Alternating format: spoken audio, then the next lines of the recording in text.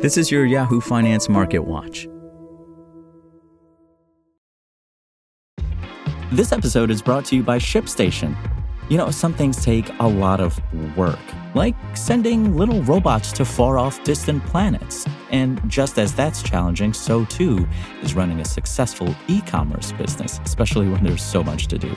So I want to introduce you all to ShipStation. Now, I love using ShipStation because of its easy-to-use dashboard, which makes managing orders and printing labels a breeze and super smooth. Oh, and the customer service is just out of this world.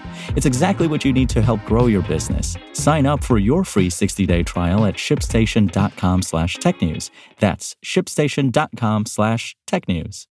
U.S. stocks rose on Thursday as interest rate-sensitive areas of the market rallied in the wake of the Federal Reserve's pivot to more rate cuts in 2024. The Dow Jones Industrial Average rose 0.4% or more than 150 points, while the S&P 500 popped over 0.2%. The tech-heavy NASDAQ composite added 0.2%. The Dow Jones set a new all-time high for the second straight day. On Wednesday, the Fed's final policy decision of 2023 signaled the central bank is unlikely to hike interest rates further and could even cut rates 3 times next year. The news sparked a rally in the real estate sector, which rose nearly 3% on Thursday. Bank stocks also soared, with Bank of America, Goldman Sachs, and Morgan Stanley all rallying roughly 6%.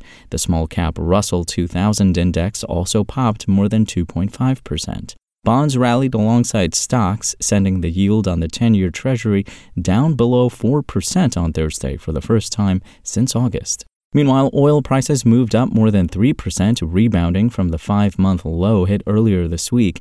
West Texas Intermediate futures traded at almost $72 a barrel, while Brent crude futures rose nearly $77 a barrel.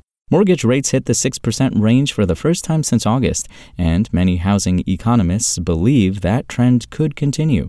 The average rate on the 30-year mortgage dropped to 6.95% from 7.03% the week before, according to Freddie Mac on Thursday. Rates fell for the 7th consecutive week and hit the lowest level since early August, when rates were 6.96%. Thanks to bullish overall inflation data, housing experts are predicting near-future rate cuts that will bring mortgage rates even closer to 6%, helping the slow and expensive U.S. housing market that has sidelined many homeowners and prospective buyers over the last 12 months. Rivian shares took off on Thursday after the electric truck maker announced a new commercial client for its trucks. Its shares were up around 14% an hour before market close. Rivian and AT&T unveiled a deal for the telecom giant to purchase Rivian vans and R1 vehicles for its commercial fleet. AT&T said the vehicles will be purchased through a pilot program aimed at cutting transport vehicle emissions.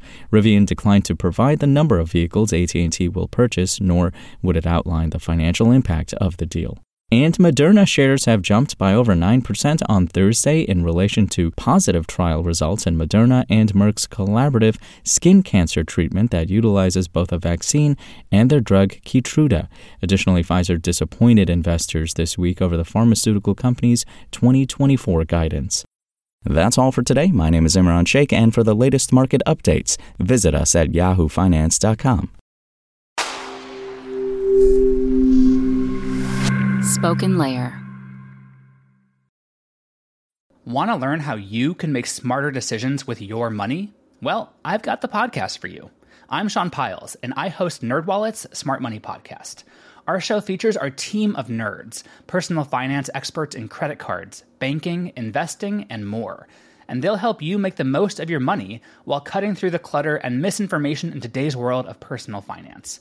You'll get clarity on strategies to help you build your wealth, invest wisely, shop for financial products, and plan for major life events. Listen to NerdWallet's Smart Money Podcast wherever you get your podcasts.